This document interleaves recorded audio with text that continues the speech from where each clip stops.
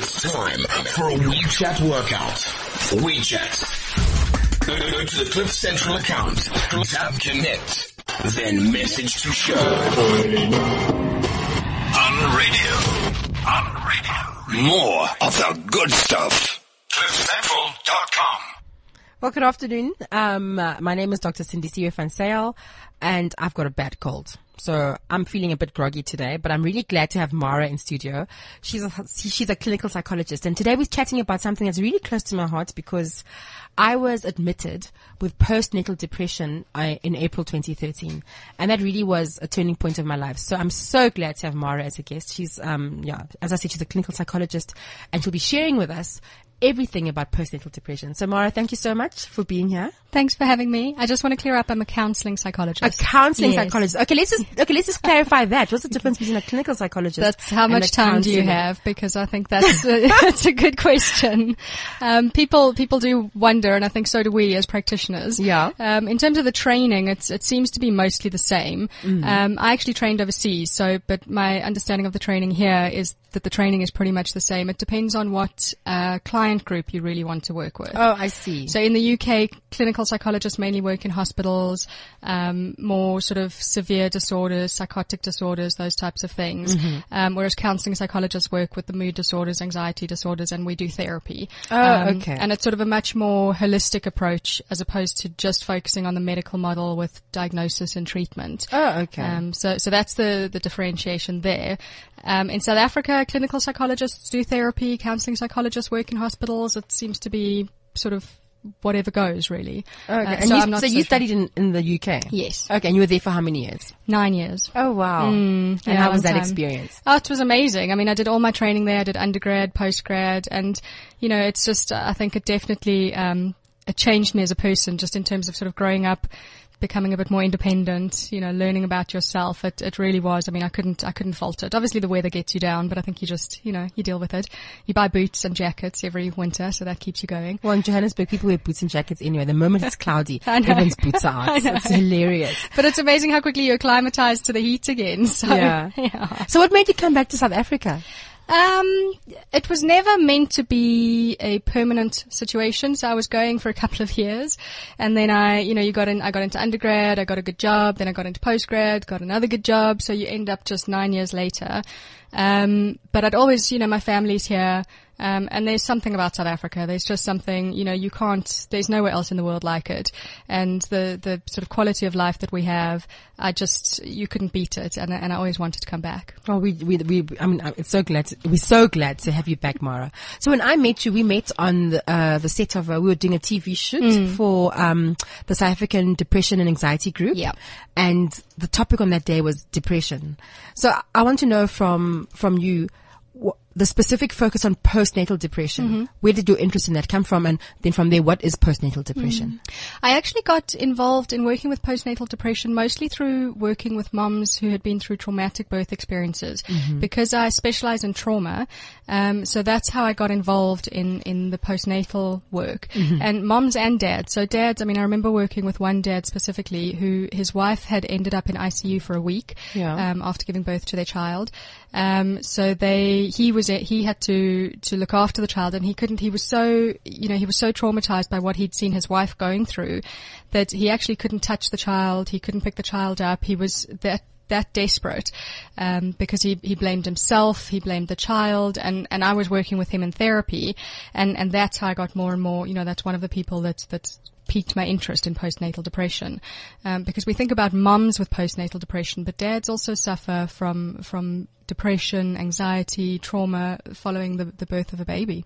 And that's the thing, Mara, that what people don't understand about pregnancy, the delivery, labor, delivery, and all of that stuff is that it's not always fun, right? So yes, babies are, bouncy, joyful things to have, but there's so much that happens inside. And I think I'm one of the people that's really honest. Even on Twitter, I'm very honest about motherhood and all of that stuff. It's not a walk in the park, and it doesn't matter how strong your support system is. It takes a lot of adjusting. Absolutely. And when I look at myself and how I ended up with postnatal depression, it's because my son was born and things just didn't go according to plan. So then, he was born with a cord around his neck twice. Then he ended up in ICU and then he had jaundice. And that really wasn't my plan for the first boy after a string of granddaughters. Then we had a son and I was expecting things to be much happier, much better, So postnatal depression itself is the blues that happens after you've had a baby, but that persist beyond a certain period and start affecting your life, right? Yeah, so the baby blues are very, very common. Yeah. Up to 80% of women will experience the baby blues. Yeah. And it's very typical. You've got a newborn in the house. You're not going to be getting much sleep. You're going to be quite anxious. You're going to be quite agitated, restless, all of those typical things that are very, very normal that are going to happen in the first couple of weeks after the birth. But with the baby blues, it tends to resolve itself. So generally within about 10 days. And there's no sort of psychological or psychiatric intervention needed because the mum can still keep going and she can still do everything that she needs to do. Postnatal depression is persistent. And it generally is diagnosed sort of 4 weeks after birth and even up to a year. So even mums with a 1-year-old who are sort of struggling, we would look at postnatal depression. And it's a much deeper depression, much lower mood, more agitation, sense of sort of worthlessness, guilt, thoughts of suicide, not being able to make decisions, not being able to concentrate, when they can't sleep. And obviously having a newborn, you don't get much sleep, but with moms with postnatal depression, even when they have the opportunity to sleep, they still really struggle to sleep. We see changes in appetite, all of these types of things. So it can be a very significant disorder for mums to experience. And the diagnosis of postnatal depression is always a problem because I know that my son was born in December 2011. I then had a total mental breakdown in April 2013. But for at least 6 to 7 months before that, I'd been displaying all the symptoms that you've spoken about. So I went from being the social butterfly, which I am, to like being withdrawn. I couldn't make decisions. I couldn't get out of bed. I couldn't do anything. I stopped eating. I lost 13 kilograms from not eating. And I just didn't take interest in life or my kids or anything that I enjoyed. And I'm a medical doctor and most of my friends are medical doctors and no one around me could really pick up that I was, going through depression. What more a person that's not in the same circle that I'm in, clinics should be more vigilant. Absolutely. If someone is listening and they feel as if they could have postnatal depression, where would their first port of call be? Well, generally it would be their GP. They can go and have a chat to, but you're absolutely right. So one of the problems we see in South Africa is that the professionals aren't trained. And the organization, Postnatal Depression Support Association, we ran some trainings last year aimed specifically at the private sector. So GPs, psychiatrists, psychologists, gynecologists, pediatricians, all of those professionals, to try and improve people's knowledge of postnatal depression because, mums will go to the pediatrician, they check out the baby, everything's looking good, milestones, all of the rest of it, but they don't say to the mom, how are you? And how are you actually feeling? listen. Yeah. So actually understand, are you sleeping? Are you able to fall asleep? Are you eating? Are you looking after yourself? All of these types of things that are very simple questions, but nobody asks them. And, that's part of the problem is that people aren't looking out for postnatal depression. And we know with postnatal depression, it's about between sort of 10, 15, 20% of women will suffer from postnatal depression. So it's a significant number. That's a significant number, Mara. And I think the other problem as well is that as women, we just expect it to be strong and get on with it. Well, something you mentioned earlier about the expectations for the birth of your son. And that word expectations, that's something that, we all suffer from. And when it comes to motherhood, you're just going to take to it like a duck to water. Everything's going to be fantastic. The birth is going to go brilliantly. The baby's going to be fabulous and happy and healthy. And there's all of these expectations from ourselves and from society. So, you can't be a sad mom. You've just had a baby. What's wrong with you? You should be happy that at least your child is well. And your baby has 10 fingers and 10 toes. Exactly. Exactly. I heard that a lot. So it's those expectations then that lead mums to struggle to actually ask the question. So to be able to go to their GP or their doctor and to say, something's not right. I'm not feeling quite myself. I know I've got a new baby in the house, but I'm just not coping because we have all of these expectations. There's a stigma around, what will people think? I'm not a good mum. all of those types of things. And you know, Mara, with the example that you gave earlier on, with the husband whose wife had been admitted to ICU, what did you have to talk him through? I mean, the traumatic birth, the traumatic delivery, and then of course the postpartum admission to ICU. What did you have to talk him through? What was in his heart? What is he struggling with? Well, in his case, he was referred to me for the trauma. So it was very much a trauma referral. And he was just devastated. As much as his wife, the mum had the expectation, so had he. And I mean, there was a lot of stuff, it's sort of quite stereotypical stuff maybe, but in his case it was there around being the man of the house, looking after, being able to provide for his wife, keep her safe, all of those types of things. And he had felt his failure because he hadn't been able to help his wife in that situation. And the problem was, he was in the room, obviously, when the delivery started, and then, it got quite bad and all these, all those sort of specialists come running in, and nobody told him what was going on. So he actually thought his wife was going to die. I see. And that was very traumatic for him. So, the thoughts around how am I going to look after a child on my own, and I don't want the child. And all of that was happening during all of this. Exactly. So I only saw him quite a number of weeks after the baby was born. But it was that first sort of week when his wife was in ICU and then he felt so guilty because he was angry with this baby for causing this hurt to his wife, and struggling to bond with the baby and that type of thing. So there was a lot going on there with him. And again, it's a stereotype, but sometimes men struggle to be able to talk about those things. So it was actually, it was his GP who noticed something that was going on and referred him. And he was actually, he was in therapy. He valued it so much and the opportunity to actually talk about these things in a space that was confidential and available to him. That is so awesome. And I mean, I'm glad you mentioned anger at the baby, because I know that just from the work that I do, dealing with moms who are HIV positive and they've had babies, many times they're angry at everything. And sometimes, if your life has been turned upside down by this baby, you can feel feelings of anger towards the baby, but you can't share them with anyone. So if there's a mom out there, Mara, who feels this way, how would you suggest they cope with such, because your life really does get turned upside down. Yeah. And I mean, I think one of the important things for women to know, whether it's anger, whether it's sadness, whether it's frustration, is that these are normal reactions to have. So lots of women feel this way.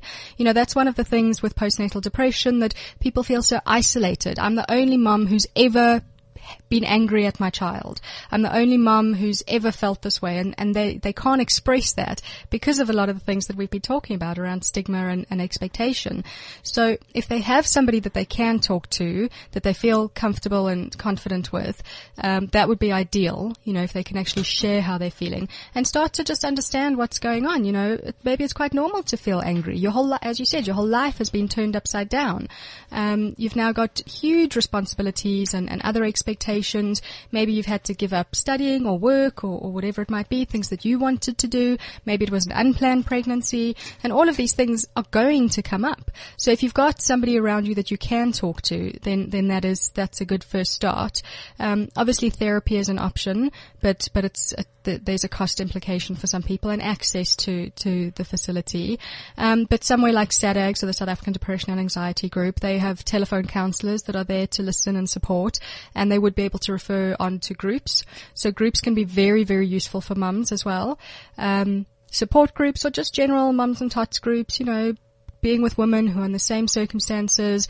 Maybe they've got some good suggestions about how to get baby to sleep or whatever it might be. And it's that sort of shared camaraderie that can help women as well. I know that when, after my daughter was born, I joined a Mums and Tots group. I really enjoyed it. But after a while, it became like a little competition to see whose baby does what. Yeah, that can happen, I unfortunately. know. That is so annoying. So, my child's doing this better than your child. And so on. It was very funny. But Mums and Tots is a great place to, I think, sit and chat. And I think just platforms like this as well, where we are honest about how sometimes mommyhood is just not what it's meant to be. I don't even know if there's a meant to be. What is motherhood meant to be like? I don't even think that's there's exactly a standard, it. Maybe we all have different expectations, but there seems to be this societal expectation that gets placed on us.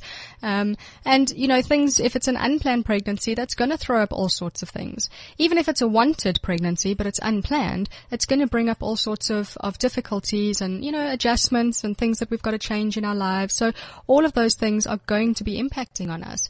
And what's important is for us to acknowledge that. So what we tend to do in general in our everyday lives is just pretend these things don't impact on us. Push them aside, push them down, ignore them, and they'll go away, but they don't. No, they don't. And then eventually you fall apart. I mean, I remember with me, I just kept on going. I was on autopilot, Mara. I kept on going. I got a promotion at work. Everything was just carrying on as it's meant to. But inside I was dead. Yeah. And I think that's the worst. It's almost as if I was watching a movie of my own life and not taking part. So that's also that sense of sort of helplessness and hopelessness that nothing's going to change. So I might be able to keep going and I'm competent in what I do, but I don't feel engaged in it. And, then we don't get the engagement back from our baby. Then we start to feel, am I a bad mother? My baby doesn't love me. I don't love my baby, whatever it might be. And that's going to perpetuate it. And okay, so just in terms terms of a treatment point of view, therapy is the first step.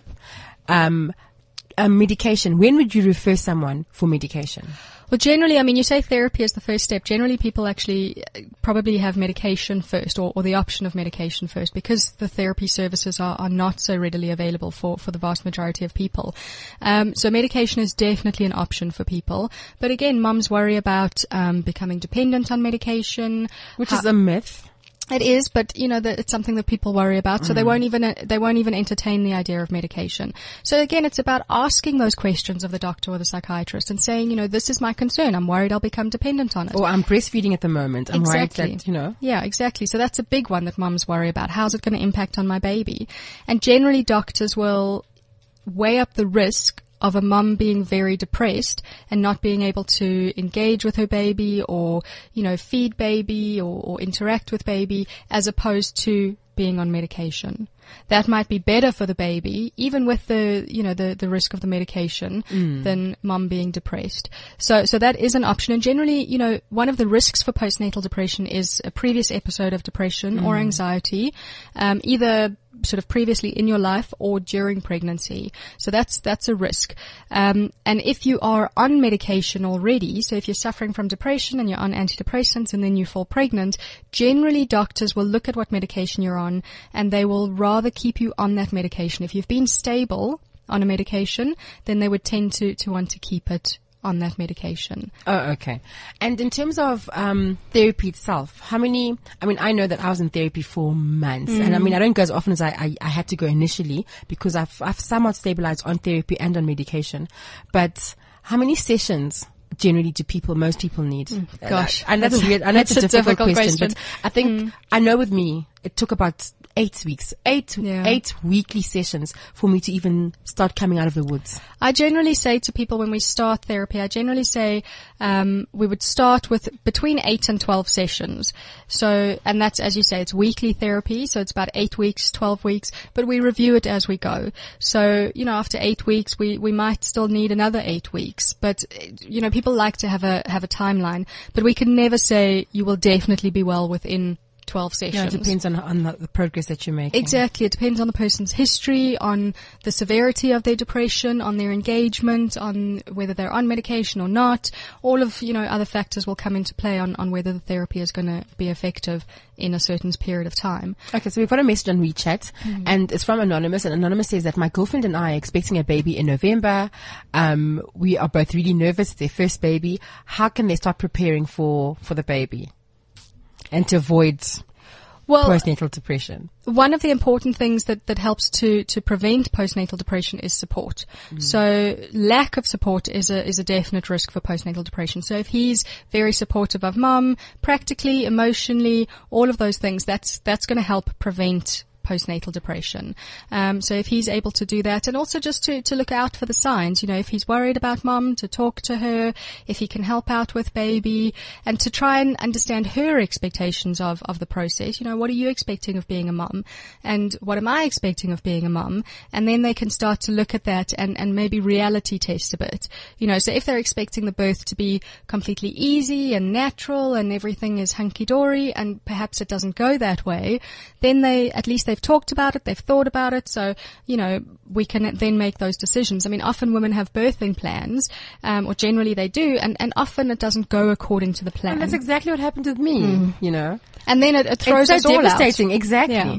So just being able to think about it beforehand. So this is my ideal, but, if this happens, then that's okay, and maybe if I need to change my plan, then that's what I'd prefer to happen next, so that they can talk through that, so that the expectations are not so high, and are maybe a bit more realistic around what could happen. And have you dealt with women that have had to give their babies up for adoption?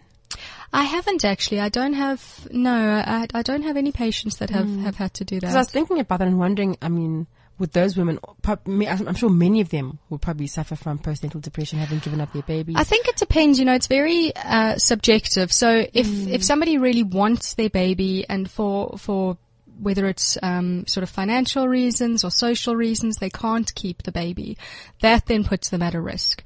If it's somebody who's, made the decision, they've thought through all the options, they've talked to if there's a partner involved, they've talked to family, they've worked with maybe a social worker or psychologist, and they've understood the implications of that and how they might feel giving up the baby, then I think there's less risk.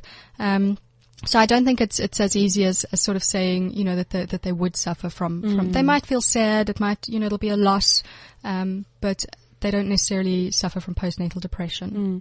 And just before we go for the song break, I wanted to ask you about admission. So I was admitted for 2 weeks. If someone has a newborn baby and they need to be admitted, are there hospitals that admit mommy and baby? They are few and far between. I know of one that's building a unit at the moment, which is fantastic, because that's one of the things that keeps moms out of hospital. So they don't want to go to their GP. They don't want to tell anybody they're feeling this way, because then I'm just going to be put in hospital, not going to be able to see my baby, or baby's going to be taken away from me, or something like that. So that's a lot of the fears as well. So if we can support moms around, this is something that you need support with, you can have your baby here, we can help you out with that, then that's going to be the best option for them. Yeah, that really is. I mean, for me, I think what helped was to be away from my family, away from work, away from everybody. And maybe for some women, having the baby taken away just for a few days is a good thing. Maybe some women need to be away from baby and everyone else. Well, I think you're right. So maybe those women need a break, which is going to be beneficial to them. But I think it's still important for them to understand that nobody's removing your child because you're not capable or you're not competent. So we're going to look after baby so that you can get well, as opposed to you're not a good enough mother, we're taking baby away, because that's how it can be interpreted unless it's talked about. Yeah, no, fantastic. We'll be back after the song break to continue our very important chat on postnatal depression with Mara Zanella. CliffCentral.com. When life leaves you high and dry, I'll be at your door tonight if you need help. If you need help, I'll shut down the city lights. I'll lie, cheat, I'll beg and bribe to make you well, to make you well. When enemies are at your door, I'll carry you away from more. If you need help, if you need help, your hope dangling by a string, I'll share in your suffering to make you well, to make you well. Give me reasons to believe that you would do the same for me. On radio. CliffCentral.com. If you've just tuned in, you're listening to The Health Hour with Dr. Sindisiwe van Zyl. You can catch me on Twitter at DocCindy, DocSindi, or you can tweet us at CliffCentral.com. And I have Mara Zanella in studio, and we're discussing postnatal depression. So during the break, Mara, we're speaking about guys and their expectations of pregnancy and, of course, the delivery. What are some of the things that guys can do to support their partners, what are some of the things that people can do to support their partners during the pregnancy phase and just postpartum? Well, I think they need to ask the questions of the mum, what can I do? How can I get involved? And to show that enthusiasm. So, the woman might feel like she doesn't want to ask the dad to come to all the appointments because he's going to get bored or he's not interested or it's too much for him or whatever it might be. But he might actually be very keen to do that. So if they can have that discussion and say, actually I really want to come to when you're having your scan, that I really want to see our baby, or I want to know whatever I've got some questions for the gynecologist or obstetrician, whatever it might be. And to talk about that, and to say, this is how I'm interested. How can I help? I'm available. I want to be involved, and to put that out to the mum. If she's angry that now she's feeling unwell or she's going through all these adjustments. And she's vomiting. I was a vomit comet. My husband nicknamed me the vomit comet because I used to puke everywhere. And who did you blame for that? I used to blame him. Okay. So, exactly. So, that might be something that's going on, and the partner is not going to know what to do. So they can say, well, how can I help you? How can I make it better? I can't stop the vomiting. That's not within my control. But what can I do to help you or to make you feel better? Can I get you a cup of tea or anything like that? Practical things, emotional support, those types of things will really help. But it starts with talking about these things. We have to talk to each other. We all think we're fabulous mind readers, that we know exactly what's going on in the other person's mind, but we don't. Unless we ask the questions, we don't know what they're thinking. Yeah. And so moving on to the postnatal society, the postnatal depression society that you're involved with. Can you tell us a bit more about that organization and what they do? So that was, they originally started, I believe it was sort of mid-90s, 96, 97. Yeah. And it was born out of women who had experienced postnatal depression and there was no support available to them. So they started this organization, and it is an NGO, and now the board consists of, it's psychiatrists, psychologists, all sorts of professionals on the board. And what we try and do, we've only recently started up the Gauteng committee, so that's what I'm part of. I think we started end of 2013. Okay.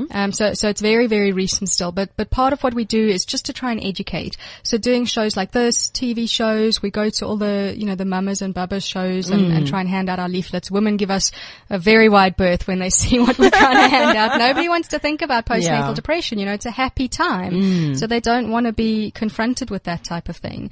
But we try and run workshops. So in Cape Town, they run workshops. We've also got people in Durban, running workshops and groups and going into sort of communities and trying to educate people, both professionals and mums.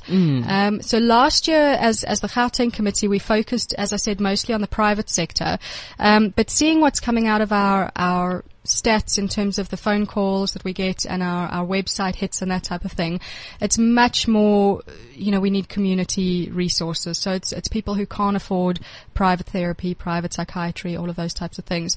So we've actually decided this year that our focus is going to be on public sector, and we've already sort of made quite good links with some of the clinics. Go and do workshops with the actual sisters, the nursing sisters, midwives, and then try and run some groups for mums as well within the community. That is so fantastic. I think that's so necessary. And I find that, I think just for me as a black woman, just a cultural, expectation that, you're a mom now, you must just get on with it. I think that's why I struggle so much to even be admitted for 2 weeks. I mean, that is the happiest time of my life because I was away from everything.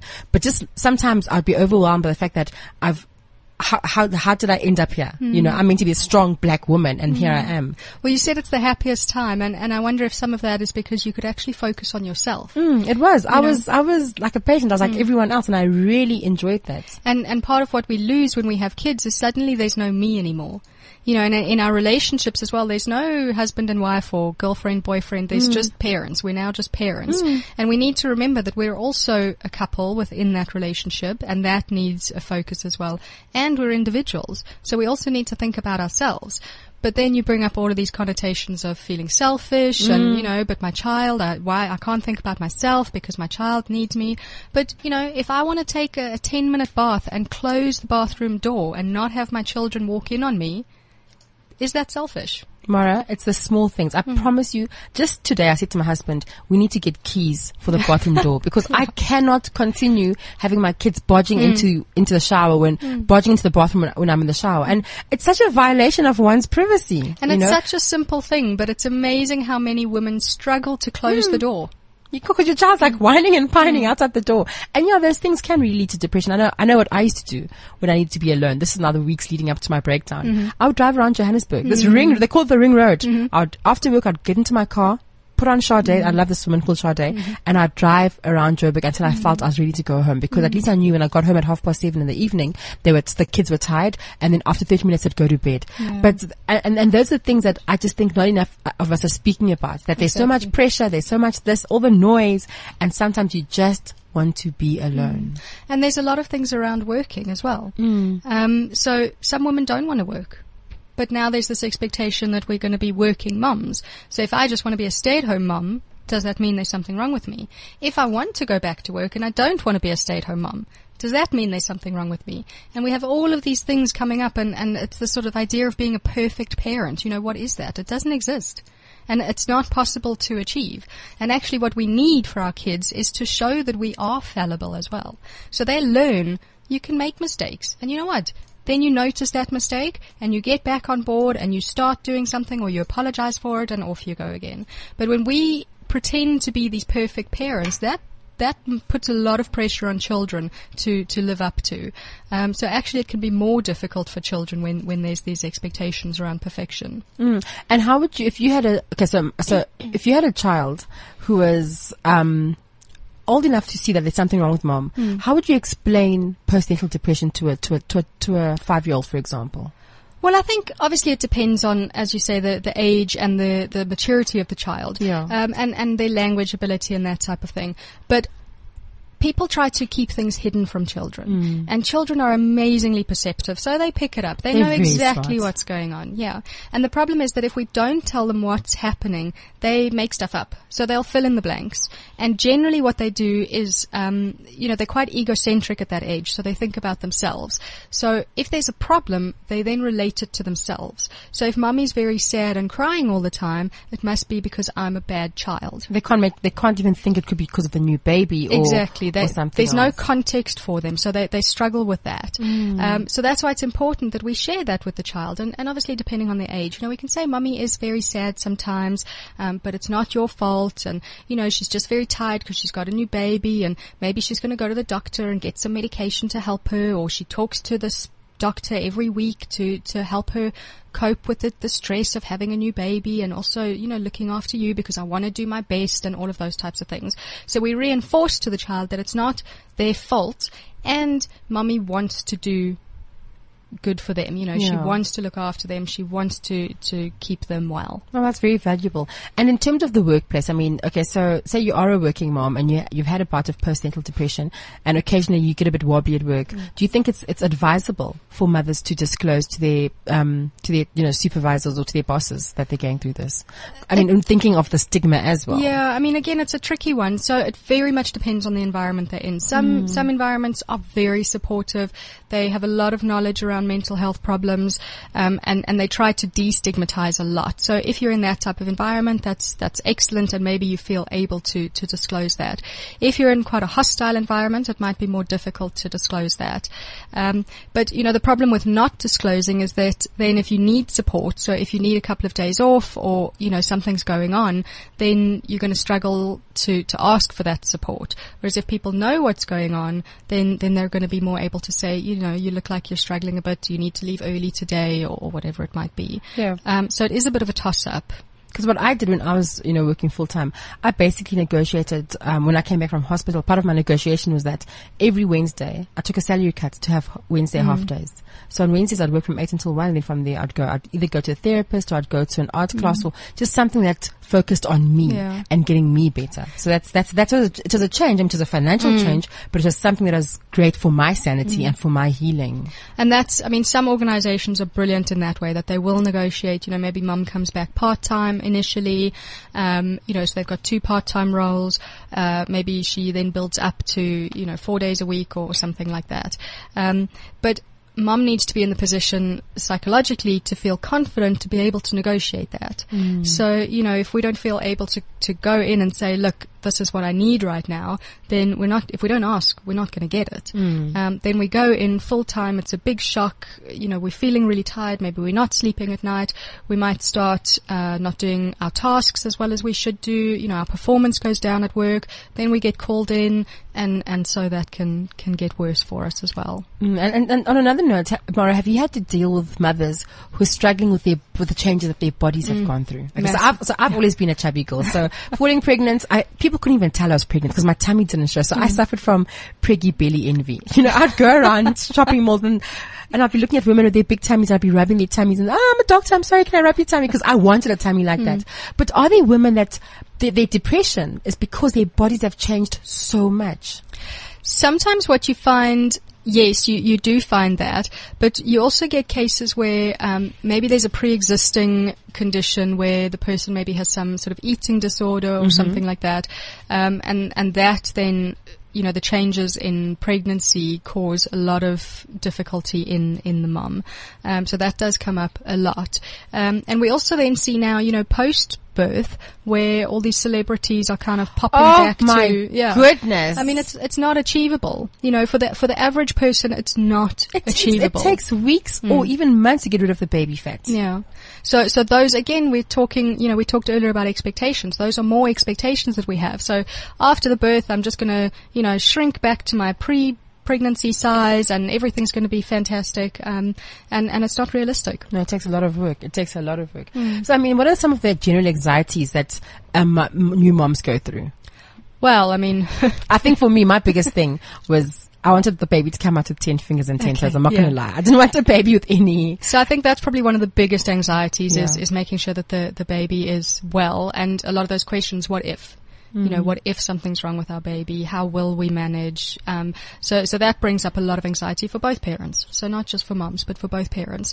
And that's why I think it's important if dads do have those anxieties to have the opportunity to go to the appointments with the mom and to ask the questions. Even if they seem like ridiculous questions, that's what the professionals are there for. They're there to answer your questions.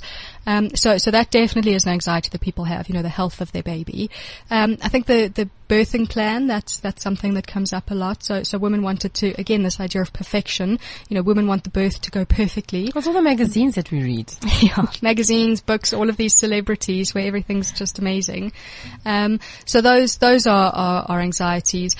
Broader anxieties, I think, around work, around finances, adjusting to a new baby in the house. If there are other children in the house, you know, how's the other child going to take to a new baby? Am I going to have enough time to, you know, give that child attention as well? So those are kind of broader anxieties. And again, it depends on, you know, maybe the family, the broader family was not, supportive of the pregnancy. So how will sort of, you know, the grandparents react to it and aunties and uncles. So those can be anxieties that people think about as well. Yeah. I mean, the other day I was apologizing to my husband. We were having a little chat over some champagne and I was telling him how sorry I was for all the things I did when I was pregnant. Like I was very snappy happy. So I was called snappy happy and vomit comet. And when I look back on the way that I was a piece of work, Mara. So, I mean, how are dads meant to cope with that? What if after all of that, your partner is the one that's like now really down in the dumps and he's depressed? What can we do to alleviate that? That does happen, and it's something we don't talk about a lot. So research, South Africa, we don't have very good research in terms of stats, but in America, they think around 4% of men will suffer from what's kind of being termed as paternal depression. So it's not technically postnatal because obviously they haven't had a baby. Yeah. But I mean, 4% is a lot. So it's the same thing. So same symptoms, sort of feeling agitated, feeling hostile towards the partner, hopeless and helpless, withdrawn, not sleeping properly, not eating properly, all of those things. So they will suffer from those as well. And we need to be looking out for that. So people, as much as people don't tend to ask about mum, you know, we all focus on the baby, people certainly don't ask about dad. You know, how are you doing with all of this? What are your expectations? What do you want? What don't you want? What are you worried about? All of those kinds of questions. And it's important for them as well to be able to have that opportunity. So in the relationship, if mom and dad can both talk about those things with each other, then, there's going to be a better understanding for both parties about where each other stands.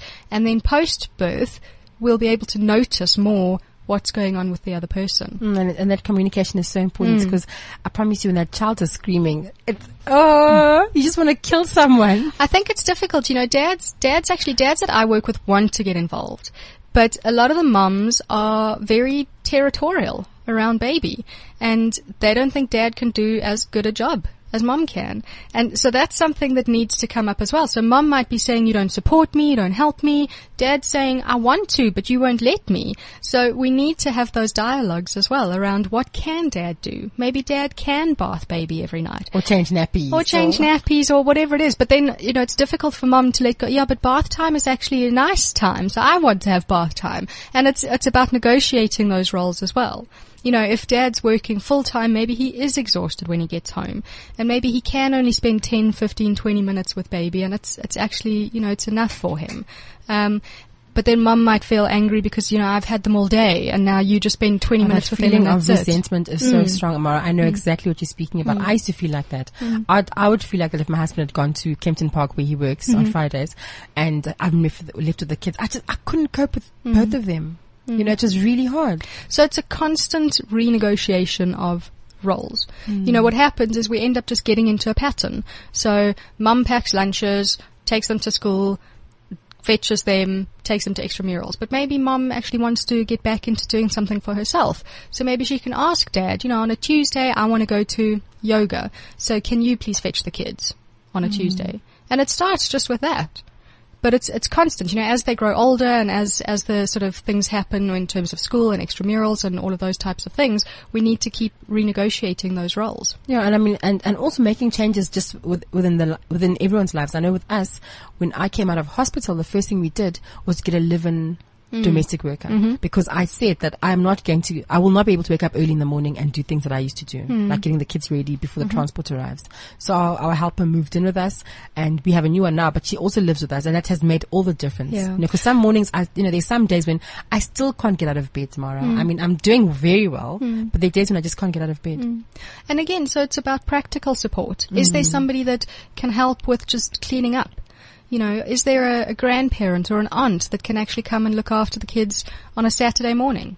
Just so that I can go and, have my hair done or do my nails or just potter around and have a cup of coffee on my own. Well, you know what else there is? You have au pairs. You have au pairs, you have nanny services as well. I mean, it might be a bit expensive for many of us, but just that one day where you think, today I want to go to the spa and have my nails done, bring in the nanny and you can go, because families are disintegrating now. Like, we're all over the place. So it's not always easy to have go close by an aunt. But I think we also underestimate how much families would want to be involved. When people actually ask the question of an auntie, would you like to have your niece stay over on Friday night? Absolutely. That would be awesome. You know what? It's one night in 6 months. I'm sure I can handle, a toddler for one night. But we don't ask because we think, I don't want to put that pressure on them and they probably won't want to have them. But actually, if they've got a good relationship with this child, why wouldn't they want to spend time with them? And we're not saying you have to have them for the whole weekend. Can you fetch them from school on a Friday, take them for lunch, keep them busy, and I'll fetch them at 6:00 in the evening? And that's so practical. I mean, and that goes a long way in ensuring that mommies don't end up slipping into postnatal depression. Exactly. So we need to think about what resources we do have and actually tapping into those. Friends as well. Friends have kids. They know what you're going through. So talk to them and ask them. Maybe on a certain day a week you can fetch all of the kids, and another day a week I'll fetch all of the kids. So we each have one day a week where we can go and do our own thing. And I've been fortunate because I have friends who do that for me. So I'll ask them on a Friday, can you please have the kids, and then I'll fix them on Saturday evening, just so that I can sleep, because there are times when all I need to do is just sleep. So the support structures are not necessarily the conventional ones. It can be people outside of family who are pitching in to help you, as you go through this difficult time. So we tend to think quite narrowly. We think of our family as just mum, dad, and the kids. But very often friends become family, and they are there for us if we are able to reach out to them. Yeah.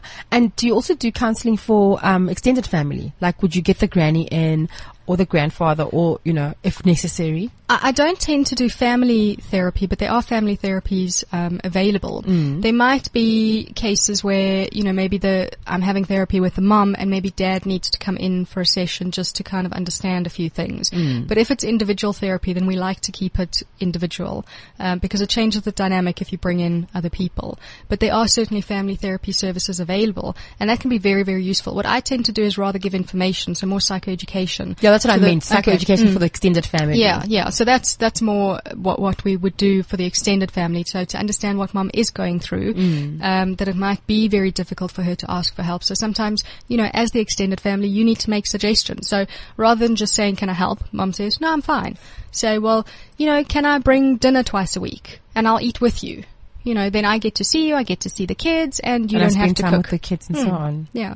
So for us to make those suggestions for mum, and she might, the more we do that, the more we're able to get involved, the more likely she is to accept that support, and that's going to benefit her and the rest of the family. Yeah, I mean, I think it's much easier than expecting someone to ask, because sometimes you are just so worn down. You can't even ask a simple question like, can you help me, or can you do this, or can you go shopping for me, and stuff like that. What I also found really helpful for me, and speaking of shopping, was online shopping. I think during that first year after my admission, I did a lot of online shopping because the thought of going to a mall and seeing people and the crowd, it was just too much. Well, and I think especially when you've got more than one child, so, one child might be manageable, but then when you've got maybe a toddler and a new baby, to try and sort of negotiate the aisles of a shopping center or, grocery store, it's near impossible. So, sometimes people go with family, but online shopping can certainly help.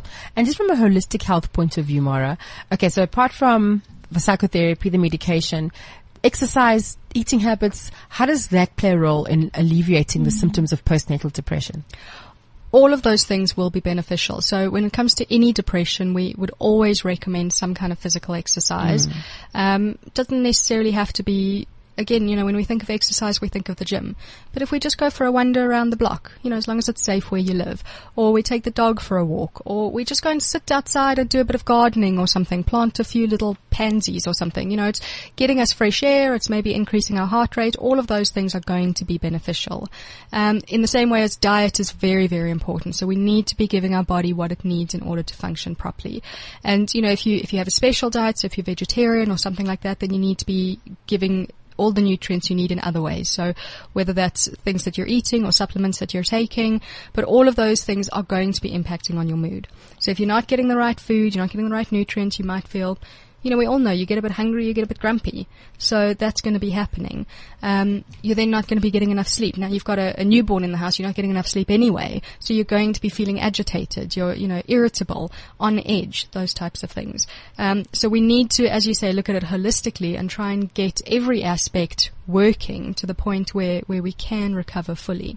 And what helped me as well was arts and crafts, because during the admission we had to make stuff, so I made a lot of nice things, and I realized that I enjoyed that. That was really it was fun, So I tended to do that a lot, like just cutting pictures out of a magazine, just to get your mind away from what's stressing you out. That also helped. And again, so it's finding something that focuses on you.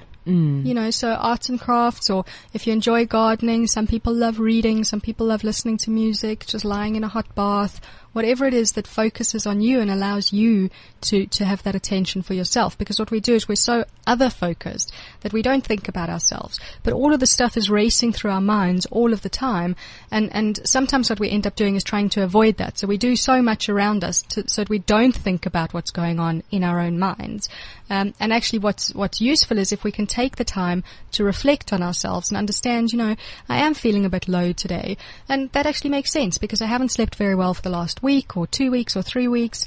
My partner is away for work, so, I've got the kids on my own. So no wonder I'm feeling a bit down. And it's less of a pressure. It makes more sense. It's more realistic. It's not some failure about me that I'm just a bad mom because I feel down.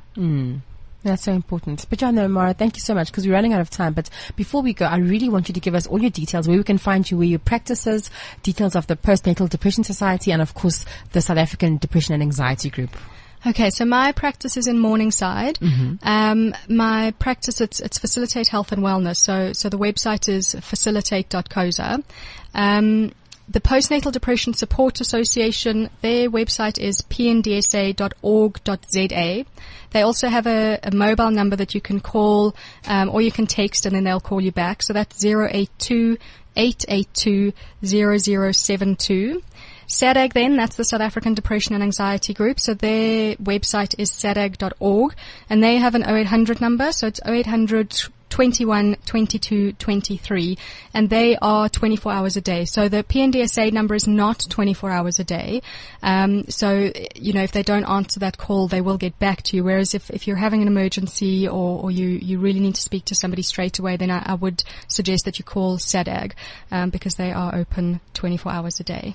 Oh, thank you so much, Mara. I mean, I really enjoyed talking to you. I think I felt as if I was in therapy myself with all the stuff that I was sharing.